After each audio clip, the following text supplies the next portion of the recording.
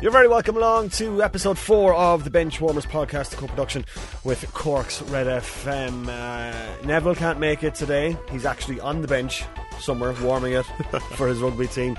Aidan joins us for the first time in studio. Yeah, how are you getting on, Rory? Okay? All good, buddy. All good. It's all good. It's good. He is actually warming the bench. That's really ironic. So the bench warmer himself, yes. the head honcho bench warmer, yes. is now warming a bench somewhere today. That's why he can't be with us. That's fantastic. That's quality. We'll try and find out how Neville's game went a little bit later on in the show. Plenty to talk about on the show tonight. We're going to be talking about Man United and Louis van Gaal. Is it time for him to go? We're going to recap the FA Cup. We're going to look ahead to United's game against Shrewsbury tomorrow, so all that to come, and we're going to talk rugby as well. And we're actually going to start with rugby because we are joined on the line by former Irish international, former Ulster star Stephen Ferris. Stephen, how are you, sir?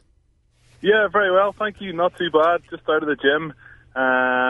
Just going to get myself ready and head down to the Ulster match, kicking off at 2:30 today. So the weather's not too good. I'm not sure what it's like down where you guys are, but it's pretty miserable up here. But hopefully we'll see a bit of rugby today. It's always sunny in Cork, boys. Always sunny in Cork. I've been in Cork. You're telling a few fibs, lad. First off, Stephen, let's talk to me about your autobiography, Man and Ball. I mean, how did the whole project come about, and when were you approached to do the book?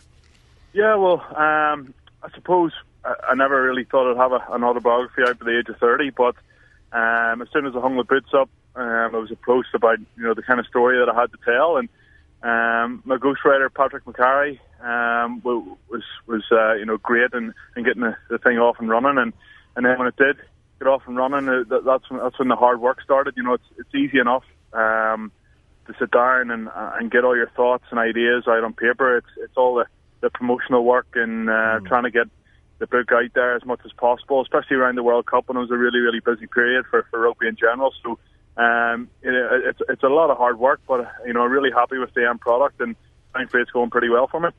To play for your home province of Ulster, and I suppose to win a Celtic League title as well with them, that must be fantastic. You mentioned that in the book, but that must have been a great achievement for you.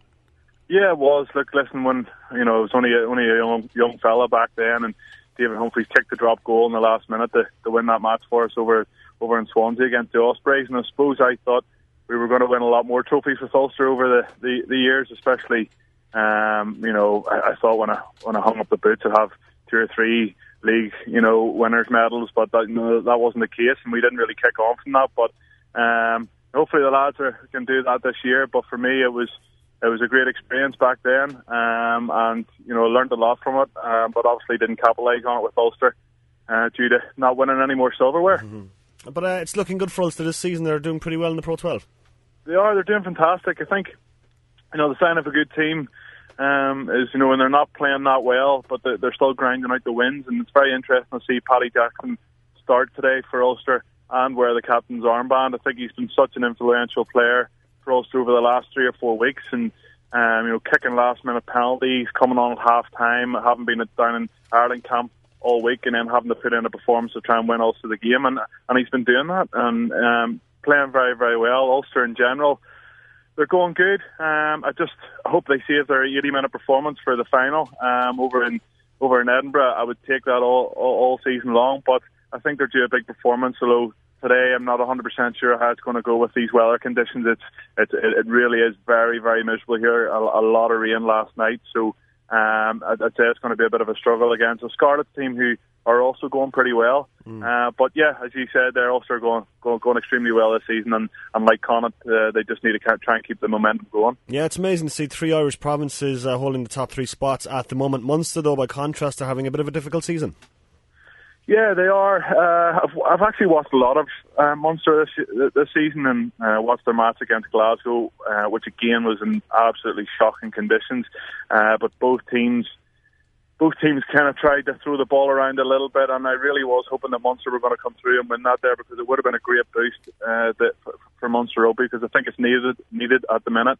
Although Glasgow, who have been struggling this season, maybe that win against Munster might kickstart their season. So still all to play for. For me, there's possibly 6 or 7 teams that can make it into the top 4. Hopefully Connacht, Ulster and Leinster can keep driving on and secure a top 4 place, but never write Munster off. And when they get some of their international players back in the fold, and hopefully they can push for a top 4. But as you alluded to there, it's been a difficult time for Anthony Foley, and a lot of the Munster fans are pulling their hair out some of the performances over the last couple of months, and even that performance down in Cork against the Ospreys. You just expect Munster to win that game week in, week out, and it's just it's harder viewing than previous years, that's for sure. Well, the Munster form hasn't been too good. A lot of the players within the Ulster camp are playing very well. Paddy Jackson is playing well. Luke Marshall, Craig Gilroy, I think, are all looking at some further caps. But I think the most, I suppose, what everyone's talking about really is Stuart McCluskey. Where do you stand on him and his role within the Irish team at this stage? Yeah, look, I think it's a difficult one. Before the Six Nations, it was a difficult one, but for me, it's not a difficult one now. Let's call a spade here. We're not going to go on and win this championship, so maybe it is time for Joe to experiment a little. I think he heard during the week, maybe it is time to see what the big fella can do. I think those were his words. But before the Six Nations, Robbie Henshaw and Jared Payne had been tried and tested, performed very well over the last couple of years. So why wouldn't Joe stick with what he knows? So I kind of respect that decision, but at the same time, I think the opportunity is there now for Stuart to come into the Ireland fold and really put a marker down. He's without a doubt has been the in-form centre within European rugby. Most metres gained, most turnovers, most offloads. He's been on fire, and he really has, cemented his name on the number 12 shirt for Ulster. And can he do that for Ireland? He's going to have his work cut out, because I think Robbie Henshaw's probably a little bit more efficient in defence, and a little bit more experienced. But I think the time is now for Stuart McCluskey to step up. And I don't know if you guys agree with me, but are the Munster fans and Leinster fans and everyone down south of the same opinion? Yeah, definitely. I think himself and Gary Ringrose have been lighting it up really. But where do you stand on the whole? If their quality is good, it doesn't matter about their age. Where do you stand on that whole thing? Yeah, it is difficult, but Six Nations for me and international rugby is all about winning. It's all about getting the result. Joe Smith didn't go into the Six Nations going, right, well, let's use this as an experimental year where we'll throw in this, that and the other. He wants to try and win 3 in a row. So he's thinking about doing that with his team that he's kind of stuck to over the last couple of years, barring the injuries that have now come into play. But if you're good enough, you're old enough, and that's the way I was always brought into things as well. I was 20 years old when I first got my Ulster cap, running around against men. 21 when I played against Pacific Islands at the last game at Lansdowne Road against huge men. And yes, I did feel like a bit of a boy, but at the same time it was a great learning experience for me, and I thankfully kicked on from that. But like Stuart McCluskey is just as big as any other player out in that pitch, and you don't have to worry about size or anything like that with that fella, and that's why I think he would be able to fit straight in. And whether you go with Henshaw and McCluskey in the centre and move Jared Payne to full back, a lot of people think Jared Payne's best position is full back. I know he doesn't really mind playing either position, but is Rob Kearney losing a wee bit of form recently? Maybe so, but be very, very interesting to see what Joe Smith goes with in the coming weeks. Yeah, because the fans have been calling for Joe to change it up a bit, especially as you say now that the Six Nations appears to be beyond us. But is he likely to do that, or is he going to dig in his heels and just stick with what he does best? Good question. You just don't know with Joe. I think nobody thought a couple of years ago that he was going to play Robbie Henshaw and Jared Payne together in the centre, so you just don't know what he's going to throw out. But for me, I'd be thinking the same as all the fans. I think it's time to get Stuart McCluskey on the pitch, get Paddy Jackson, who is, if you're picking on form this season, has probably been the best number 10. I know Johnny Sexton brings all the experience and has so much quality, and he does bring it to the big games. But if you are picking on form, Paddy Jackson will probably slip in there ahead of him. So it'd be interesting to see if he goes with Paddy Jackson, Stuart McCluskey. Even look at guys like, I know I've got my Ulster cap on at the minute, but guys like Marshall, who has been outstanding as well. And then there's obviously Craig Gilroy, who has been lighting it up, as you said, for Ulster over the last couple of weeks. So big. I just think I think he's going to mix and match it slightly. I don't think he's going to change the team around that much. However, I definitely think that Stuart McCluskey's going to get captain the next week or two. Let's look back at the French game, Stephen. From a forwards point of view, is it just a simplistic view to say that they were just beaten up front and the scrum didn't work?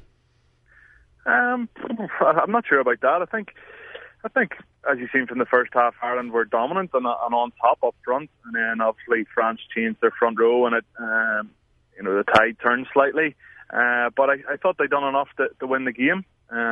Maybe just didn't close it out. But for me, it's where it's the bench. You bring on your bench to improve your team, not just to try and see a game out. And that's when you bring on somebody like Stuart McCluskey off the bench that can break a line, get an offload away, make that half line break, and the next thing you know, the French are backpedaling, give away a penalty, and it's 12-5, or whatever it was, and we see the game out, where it just, somebody like Sean Cronin can come on in the Indian international match and light it up, and he's a really good impact player. So why drop him and bring in Richard Strauss, who wouldn't have the same impact off the bench as Sean Cronin?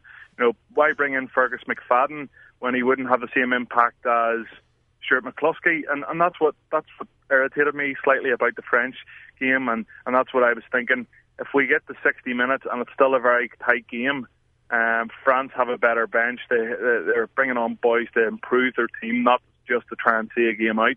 And that's what it felt like. And I think, speaking to a lot of fans and supporters and journalists and everything else, that was kind of the way it happened. And bringing Ian Madigan on to defend the scrum on your own line, and he hits in, Robbie Henshaw doesn't hit in. Tommy O'Donnell might have got to the 9.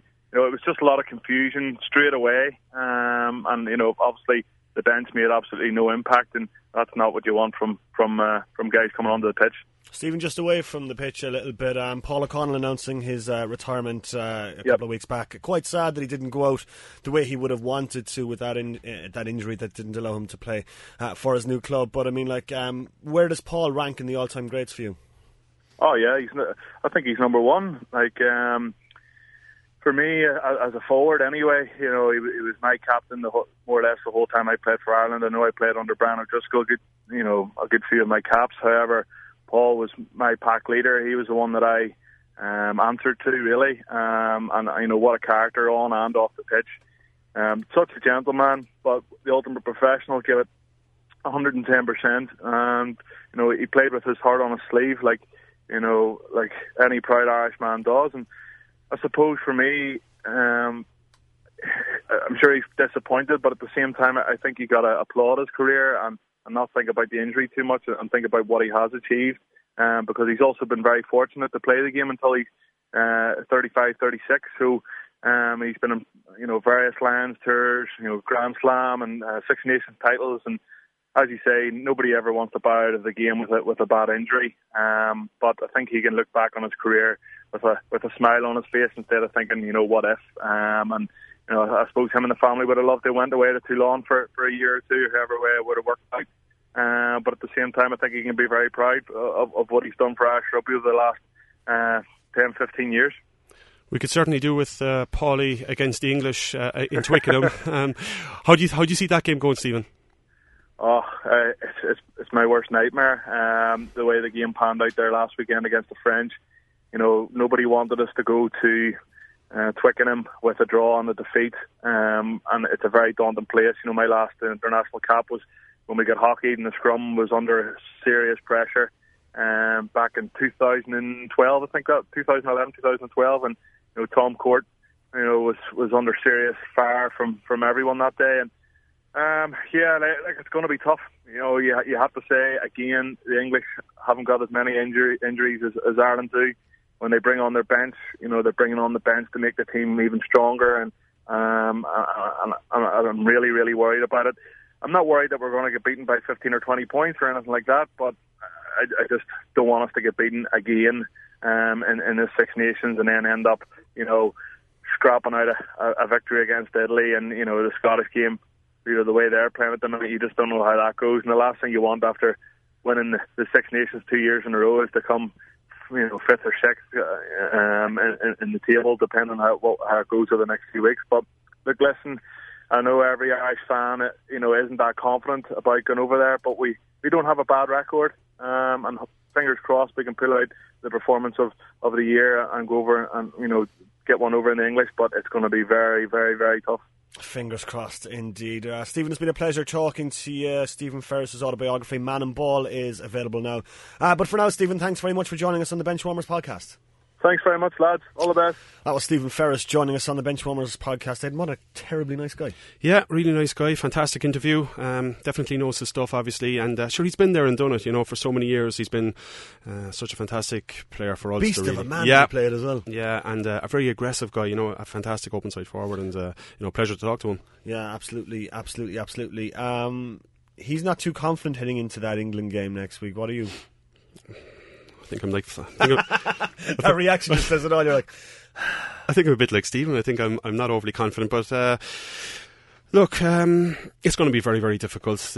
Ireland have an awful lot to work on, particularly in the scrum and particularly in the forward play. And they have to get tries. They're a team that are not scoring tries, and they're going to have to come up with something and score some tries. A lot of that is Joe Schmidt's game plan as well. I mean, there is never any offloads in contact. It's just always take the ball down and slow it down and slow it down. It's terrible to watch. Yeah, well, I think Schmidt's, the way he looks at offloads is a good offload is one that comes off. If it doesn't come off, it's not a good offload. But, listening to Brian O'Driscoll during the week, and he was saying, risk and reward come into it as well. Sometimes you have to take that risk and you have to try and stick an offload. But look, it's going to be so difficult in Twickenham as well. And the forward play, I can't emphasise enough, the pack are going to have to be up for it. Yeah, we heard Stephen mention, he doesn't want to lose against England and scrape wins against Italy and Scotland. But the way Ireland are playing, Italy would give them a very, very decent game. Italy haven't been too bad in the Six Nations. So, you can't take anything for granted. No, they're not scoring tries, Rory. They're not. This is the thing about this team. They are getting into the positions and they're working well, and their patterns are working. But when it comes into the red zone, when they need to get over the line, they're not doing it. And when you can't score tries, any team has a chance against you. So, look, the England game is a vital game. But I agree with you. I think Italy and Scotland are going to be difficult games for Ireland as well, unless they start scoring tries. I was just thinking, imagine Ireland being in a battle for the wooden spoon after winning the Six Nations twice in a row. It's a possibility. I'm not saying it's likely to happen, but it is a possibility. It could happen. Is that overly negative? No, it could happen. Look at the performances. Schmidt will say, okay, they were lucky against Wales, they were lucky against France as well. You could have that argument, but look, anything can happen in Six Nations rugby, and I think Scotland and Italy certainly won't fear coming to Dublin. But Ireland in Twickenham, the performance level has to come way, way up. Oh, it certainly does. We were talking about provinces there as well, and as I was saying, it's great to see three Irish provinces take the top three spots as of this recording. Now the Ulster and Scarlets game is a little bit later on, but Connacht, Leinster and Ulster all taking those top three spots, which is incredible. But Munster's form, losing their last two Pro 12 games to Glasgow and the Ospreys, they're in major trouble, and it looks like there's going to have to be some major major surgery, I think, in the summer. Yeah, well, are they in transition? Is that the label we're putting over Munster rugby at the moment? Do they need new blood? Yes, they certainly need to get them in. Connacht, of course, are losing blood. Robbie Henshaw going to Leinster. I think that's. How do Connacht feel about that? As a club, as a province, their supporters. How do they feel about that? Yeah, you want to progress and you want to get up there to the top table, and then you see their guys moving to Leinster. It's obviously money related. I know that's the only thing. But Pat Lam, must be so frustrating for him to be building a squad and building a team. And they're top of the table. They're playing really, really well. And it was the timing of this news as well. What did you make of that? The timing of the news when they're playing so well in the middle of an Irish campaign. Yeah, I suppose it had to be released in case it got leaked. Once the decision was made, sure. I reckon it was going to be leaked anyway. It would look very bad on Connacht to Leinster, and it would look bad on Henshaw. I don't hold any ill will to Henshaw. He's got a very limited time to make as much money as possible from this game, and that's obviously what the Leinster move is for. To make more money than he's making at Connacht, and I can't argue with that. I don't think anybody could argue with that. If you're in a job and you're offered more money at another job, you're going to take it. You're not going to, People get passionate over sport because they think there's this perceived loyalty, but at the end of the day, these guys are employees who need to make money, and they have a very, very limited window to do so. So I don't think it's easy for me to say not as a Connacht fan, but like fair play to Robbie Henshaw. He's making the most of his market value at the moment, and that's what he's done. But it's like me, I'm here with Benchwarmers. Sky Sports come in for me. I got to think about it. You'd say no, obviously, because of your loyalty to the I'm going to say no, but I would think about it, Rory. I think very hard about it, because you wouldn't be going, because we wouldn't leave you. All right, that's all the rugby talk in part 1. Coming up in part 2, is Louis van Gaal done? Part 2 of the Benchwarmers podcast, a co-production with Cork's Red FM. We're just going to look back on last week. On last week's show, I said that Man United had to go, and I quote, balls out to win the Europa League. I sat down on Thursday to watch the match, 6 o'clock. I didn't watch the match, I tell a lie. I watched the BT Gold show, so I could watch all the goals going in of the matches at the same time. But for Manchester United to get beaten by a team who haven't played in 3 months... That you had trouble pronouncing their name, even. Midgetland, hadn't played... made Man United look like the amateurs who hadn't played in how many weeks. Bossed the game. United looked tired, leggy, didn't look arsed. Yep. Lost David De Gea in the warm-up, fair enough. Yep. They do have a lot of injuries now. They do. They have a whole starting 11 of injuries. Yep. Romero came in, though. He did quite well in goal. It would have been 5-1 if it wasn't for him. Yep. But it looks more and more, and again, we said this in week 1 of the podcast, week 2, blah, blah, blah, blah, blah, that Louis van Gaal's position is starting to look untenable, and it's baffling to me why he hasn't been sacked, and why Mourinho hasn't been brought in. However, I think that first off, Mourinho wouldn't want to come into this mess now. He'd want to come in the summer and just like wipe the slate clean. And also, I reckon there's a clause in his contract with Chelsea that means he can't work for any English club until the end of the season. Okay. Gardening leave, so to speak. Gardening.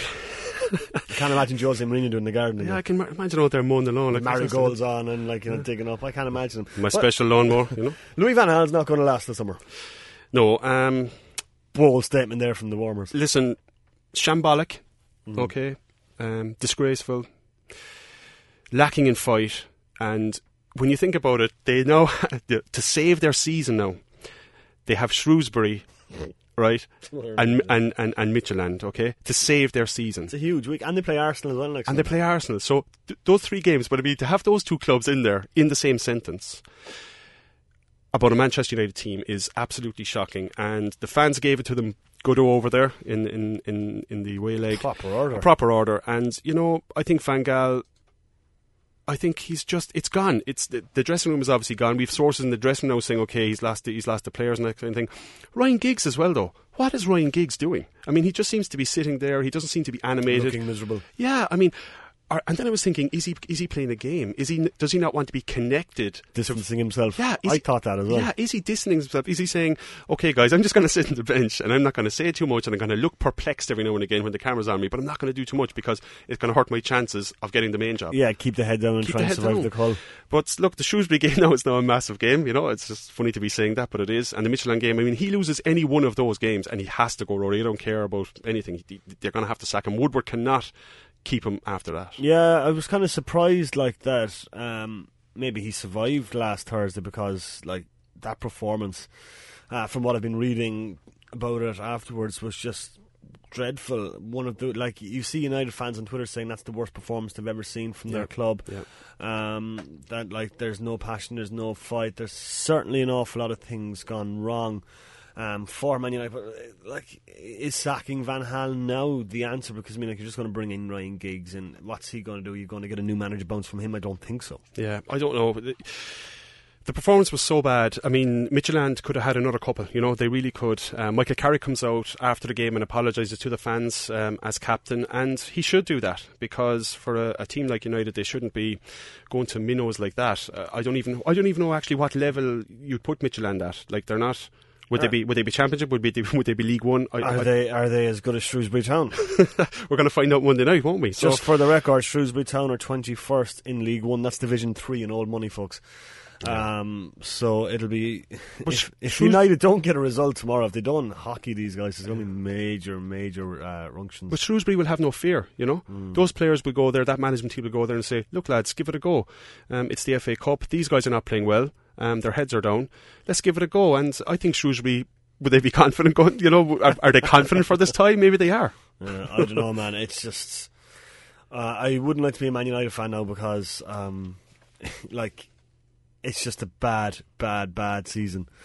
And it's not going to get any better unless, as I said, they go out and hockey Shrewsbury tomorrow. Yeah, it took a step closer with the whole Mourinho thing. The Inter Milan director, Betty Moratti, she was having lunch, I think, with Mourinho, and as she comes out, there's a lot of reporters there, and her quote is, "No, he's happy now, he's going to Manchester." Obviously.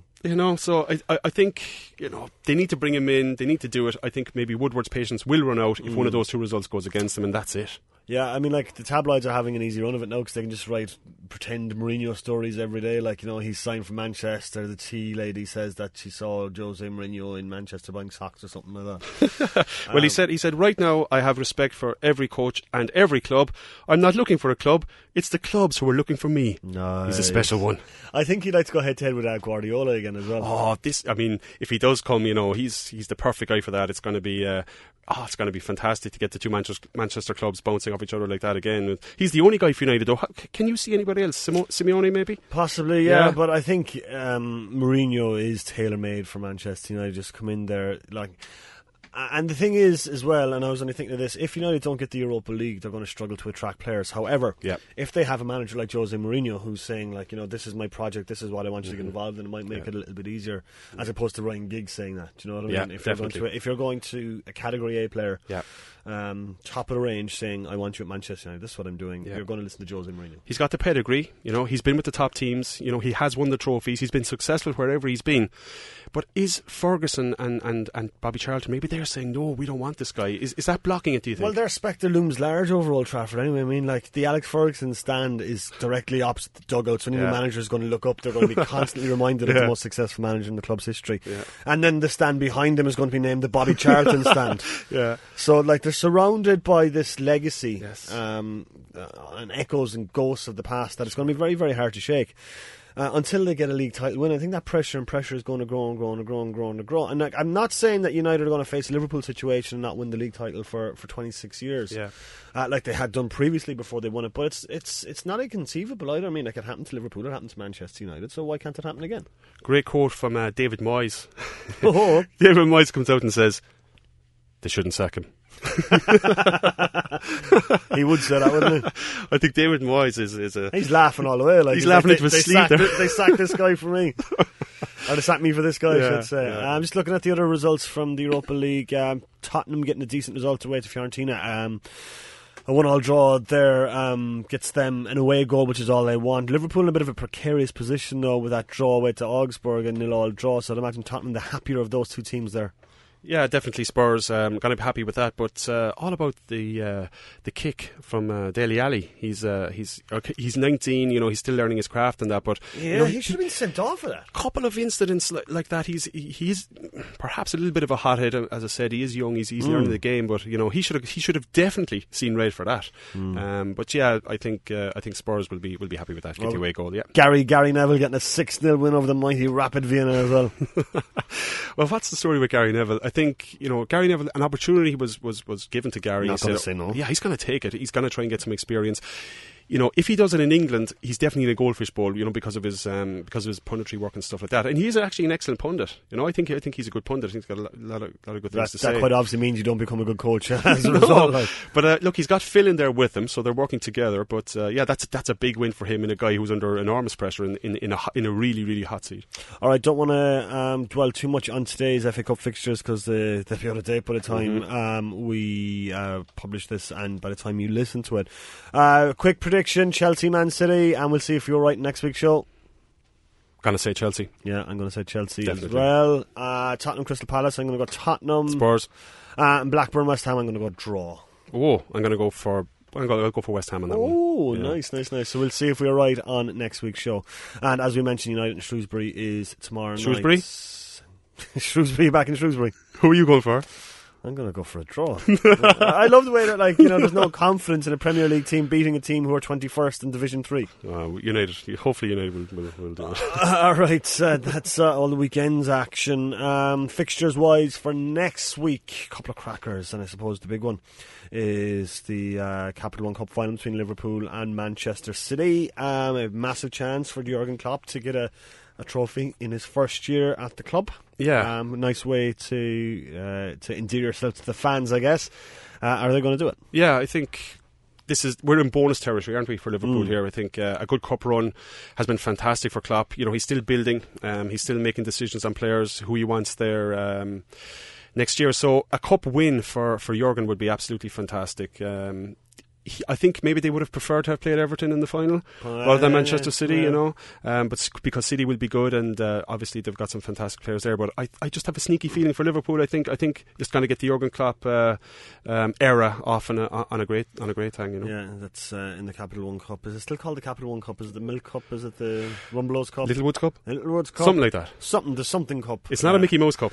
Oh no way! The Liverpool fans are going to be raging. No way! No way! It's not. I can hear them furiously writing emails as we speak. It's important. Manchester United and Arsenal is the big one as well, but a lot of context in that game is going to be taken on the games this week, as we mentioned, Shrewsbury and then Midtjylland on Thursday as well. So it remains to be seen what United side will be facing Arsenal. Will there even be a Dutchman in charge of United at the time? It remains to be seen. Leicester coming back to league action. Leicester don't have the distraction of the Europa League or the Champions League that Tottenham have, that Man City have, and that Arsenal have anyway. Yeah. In the Champions League, they play Norwich next week. They've been on holiday. They've been rested. They haven't had to worry about games and they have no game this week in the FA Cup. So it remains to be seen whether or not they can do it. Everyone, I think, wants them to do it. That defeat last day out broke them, I think, a little bit. Yeah. You're doing so well against Arsenal. Danny Welbeck, who didn't even start for 10 months, comes up and scores. And just Murphy's Law, really, doesn't it? But that was always going to be a difficult tie for them. I think a draw would have been a great result for them, particularly when they played a lot of the game with 10 men as well. So I think they won't take too much from that loss. As you say, they've been on holidays. Ranieri's left them off the leash a little bit. They've gone on holidays, come back. And when you don't have any European action during the week, you're just working from Saturday to Saturday, so it really suits them. So if they do it, it'll be just fairy tale stuff, won't it? Yeah, Champions League is fairy tale stuff for them, really. Yeah, they're 2 points ahead. Yeah, there's no reason why they shouldn't get Champions League. They're 2 points ahead of Tottenham heading into this weekend's game, and they play a Norwich side. One important thing on the Leicester is their medical team must be doing a fantastic job, They haven't suffered from the injuries to the big players that big clubs actually do. And around the Christmas period, when the games come thick and fast, and there's a lot of high profile games, that's when your squad comes into play. But with Leicester, they seem to be, they have got a settled team every week. Yeah, that's the thing. And as you say, Vardy hasn't got injured, Mahrez hasn't really gotten injured. So, I mean, if they can keep that run going, there's no harm in it. There's, 12 games left to go. Yeah. They're more than 2/3 of the way there. Look at Spurs, though. Second place. And looking ominous as well. They're a decent team to watch. They're very well organised. They play very, very good football. So they have a chance too. Yeah, no reason at all why they couldn't do it. So that's the next weekend's action. Should be an absolutely cracking weekend in the Premier League. All right, we're almost out of time. Just briefly, something I want to touch on is Conor McGregor fights in 2 weeks. Yeah. There has been no hype. There has been no build-up to this fight. I mean, I think if you were to talk to the average man on the street, they would not know that Conor McGregor is fighting in 2 weeks' time. I know last year, the year of McGregor, quote-unquote, I think people may have gotten a little bit burned out by him. He was everywhere. He was front and centre. He was on world tours. That fight with Jose Aldo that was dragged out, that was cancelled and refixed.